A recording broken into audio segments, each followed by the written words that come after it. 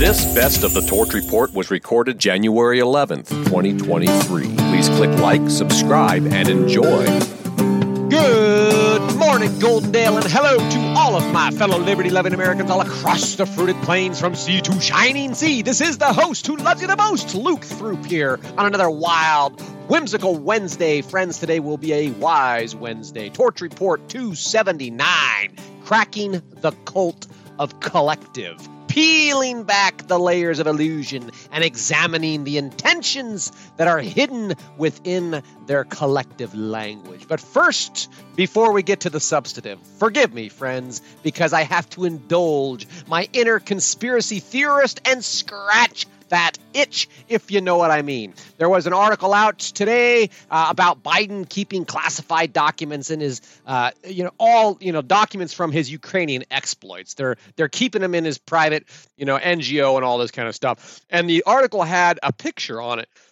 And it was a picture like Biden, like, oh, geez, I don't know what I did. By the way, friends, if you're listening on a podcast platform, you can't see that picture. You can't get all the goodies unless you go to thetorchreport.com. Go to thetorchreport.com and check it out so you can see and take a good, hard look. And note the picture of Joe Biden, this cover picture from a national publication. There are links in the article.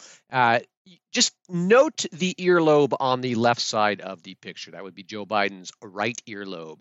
Now, looking at that picture, it's a current picture. Let's mosey on over to the White House website for the official Presidente portrait of Joe Biden and have a look there and look at that smiling, grinning schmuck. And what do you see? Matchy match. The earlobe on the left looks the same. Now, again, lest you think I'm crazy, let me just point out the fact here that Joe Biden's right earlobe is attached on the White House website and in that recent article. But, I did put one more official shot in there of Joe's looking all cool and he's taking a selfie with a couple of old ladies. Anyway, but for a second there, I was a little concerned because I know there's all those pictures of old Joe and Brock, and they were BFFs back in the day, and there's a lot of pictures of them together, and it seems like last time I checked, oh, wait a minute. Now, that's right. I saw I don't even know how to explain this because I could be completely crazy, but there's just something that seems a little bit different about the pictures of Joe Biden and Barack Obama than the pictures that are more current of him. And so I put a few of them in there, and it seems like something, again, just a little bit off. Take a look, old Joe and Barack, Barack and Joe. Holy smokes. And if you didn't notice, I know that's it. I'm absolutely sure of it. That is definitely not the same ear. Joe Biden, when he's hanging out with Barack Obama, had nice floppy dangling earlobes. Joe Biden on the current White House website and in more recent press articles does not. His earlobes are attached. So, it's one earlobe is attached, the other is not, and that's not the same ear. Just check it out. Now you see it. Now you don't. A couple more pictures in there, friends. It's a pretty cool party trick, huh? You could try yourself. Just run some searches and look at some images, though I strongly suggest not trying to explain this to anyone or what it might actually mean, nor the implications of what it might mean, and I'm not going to try to either. So just moving on, I thank you for your patience and hope you enjoy the ride. Now, all aboard, because things are moving quickly. And just to make sure that we're tracking the right trajectory here, I want to backtrack a little bit and connect a few dots to what's happening in the news today.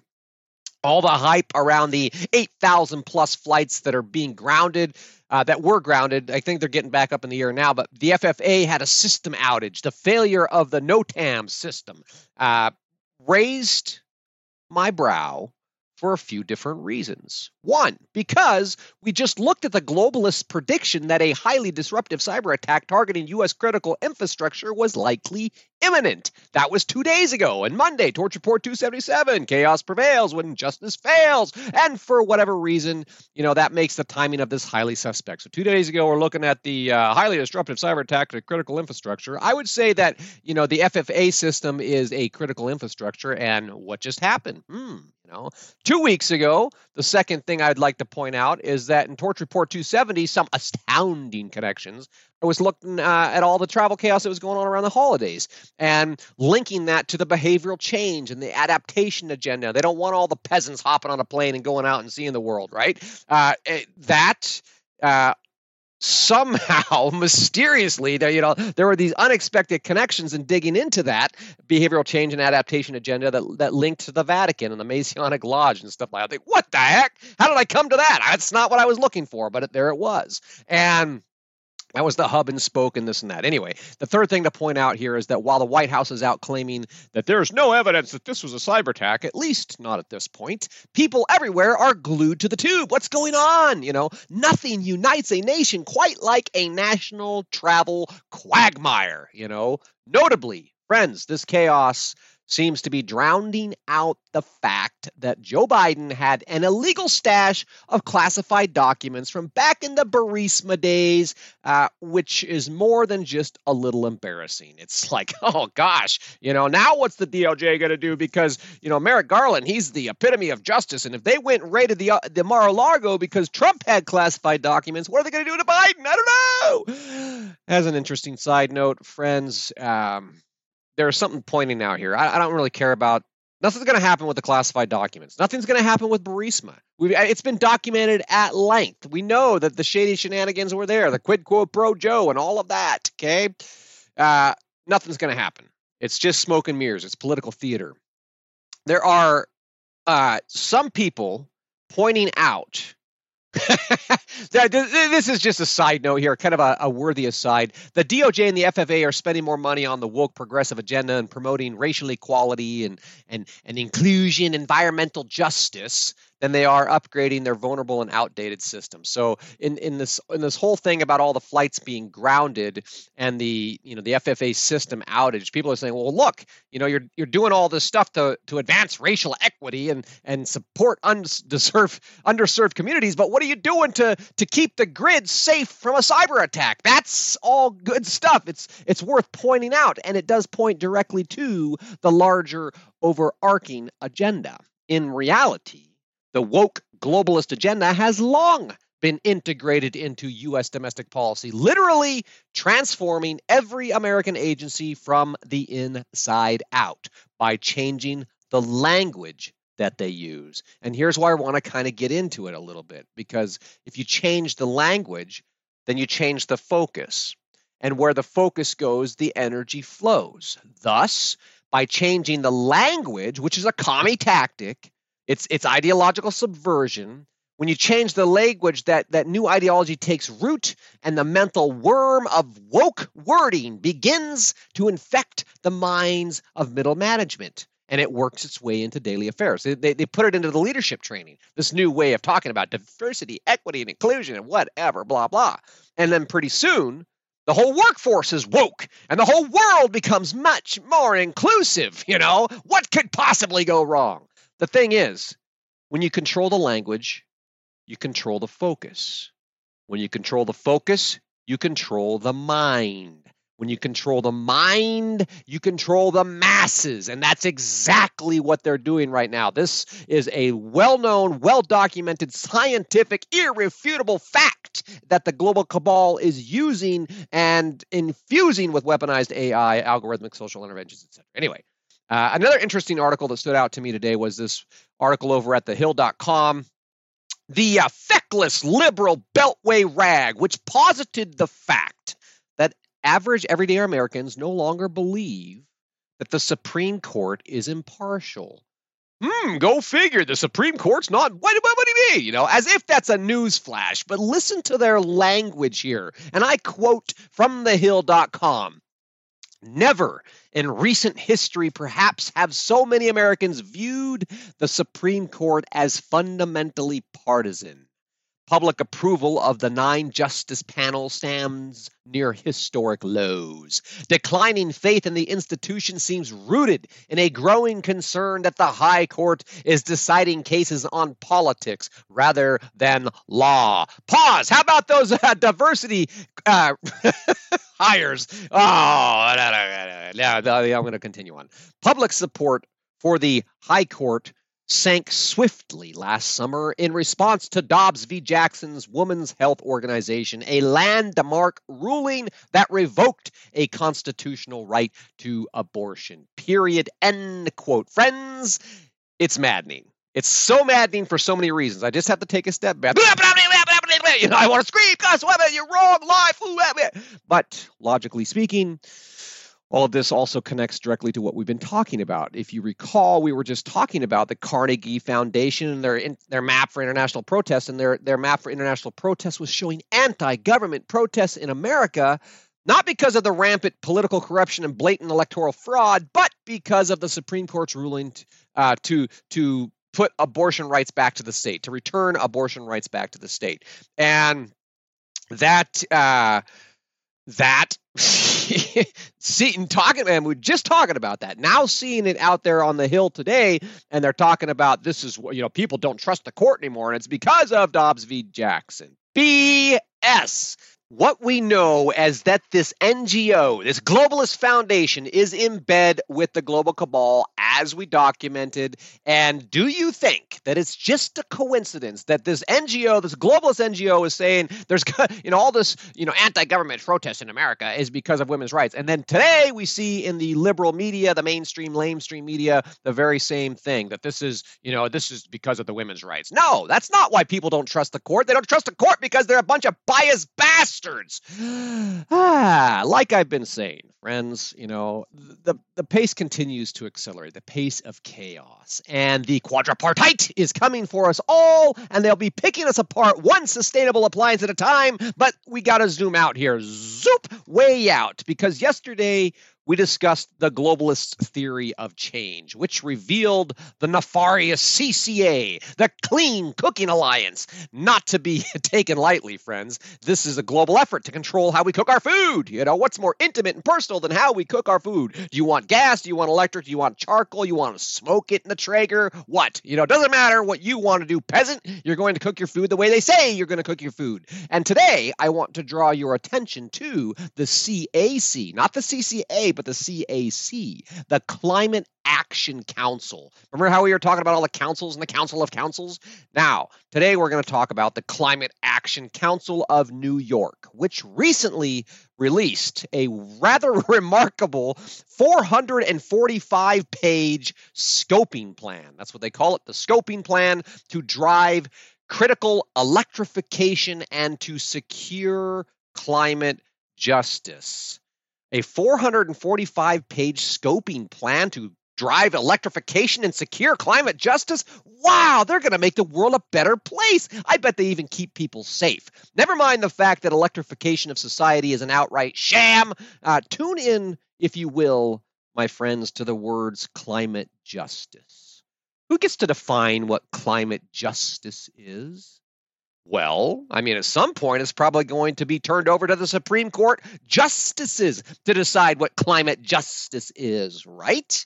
And in theory, within this framework, the fate of the entire planet might eventually come down to the opinion of just one single justice, the one who either dissents or not. Does that make sense where I'm going with this? There are many things that we could extrapolate from this. One single justice might decide the entire fate of our planet by either condoning or, completely scrapping this climate justice initiative.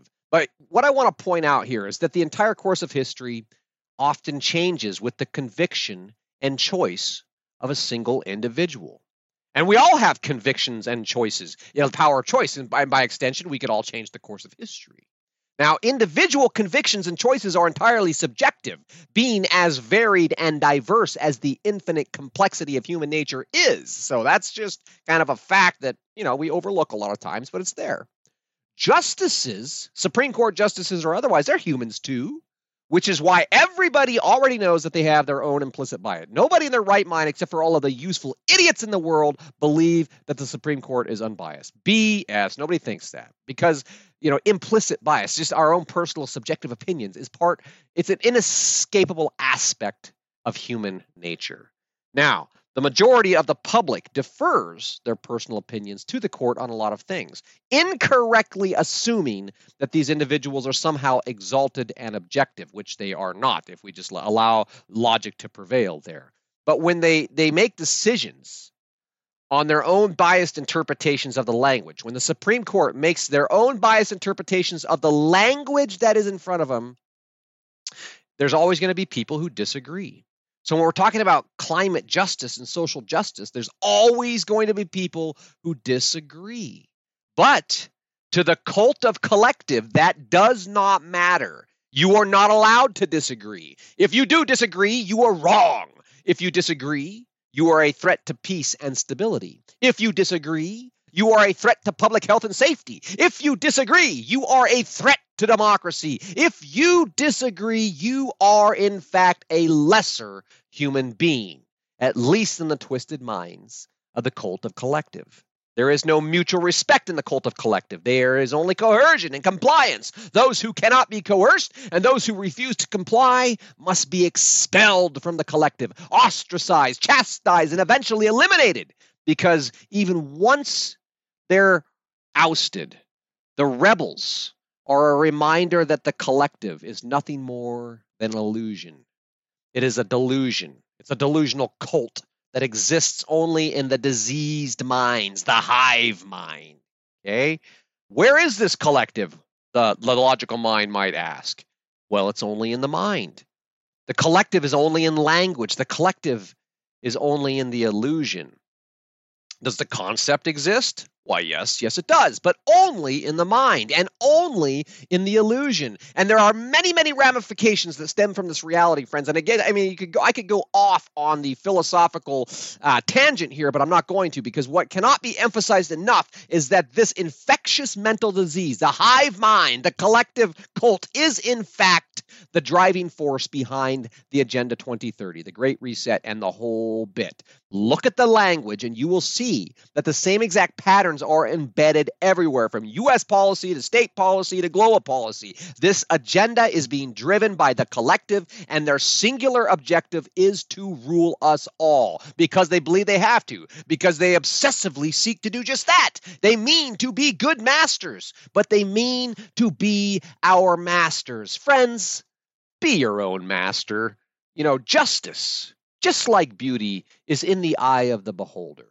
And the good news is the globalists have meticulously outlined for us exactly what they think justice looks like. And of course, it should come as no surprise that in the eyes of the globalists, justice looks exactly like communism. That's because they're a bunch of freaking commies, and the commies are taking over the world. And that's why China is said to be a role model for the rest of us. Okay. With that in mind, friends, I want to pull one more embarrassing headline about the sock puppet Joe Biden into the conversation today. Biden's out there currently making a mockery of America at the Three Amigos Summit, Tres Amigos, down there in Mexico City, a.k.a. the North American Leaders Summit, along with the, quote, expansion of the successful public-private partnership model, end quote.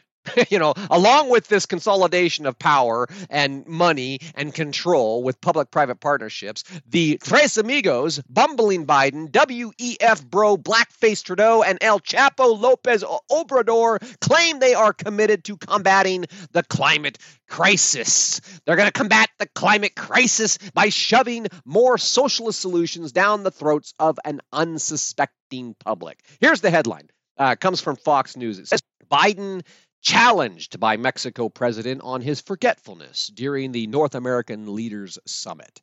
Now, friends, if you're tempted to think that Mexican Presidente Andrés Manuel López Obrador was making a passing swipe at Biden's mockable cognitive decline, you would be wrong.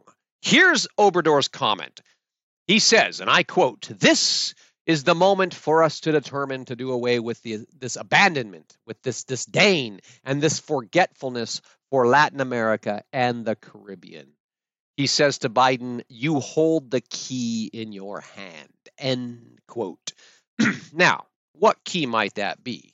Money, of course. I mean, how are you going to, show that you're not abandoning, you're not forgetting about, you're not disdaining the Central American countries? Well, you got to give them more money. I mean, it's the only thing. To which Biden responds, well, hey, we share a common vision for the future, grounded in common values. And my friends, just to refresh, this is coming, of course, from the common agenda of the global cabal, and it is a poignant example of the collective hive mind. Because do we really share a common vision? Hell no, we do not share a common vision. That is not reality. That is an illusion. And it would be rightly considered a lie to say that we have a common vision, except the fact that the cult of the collective believes this language with utter conviction.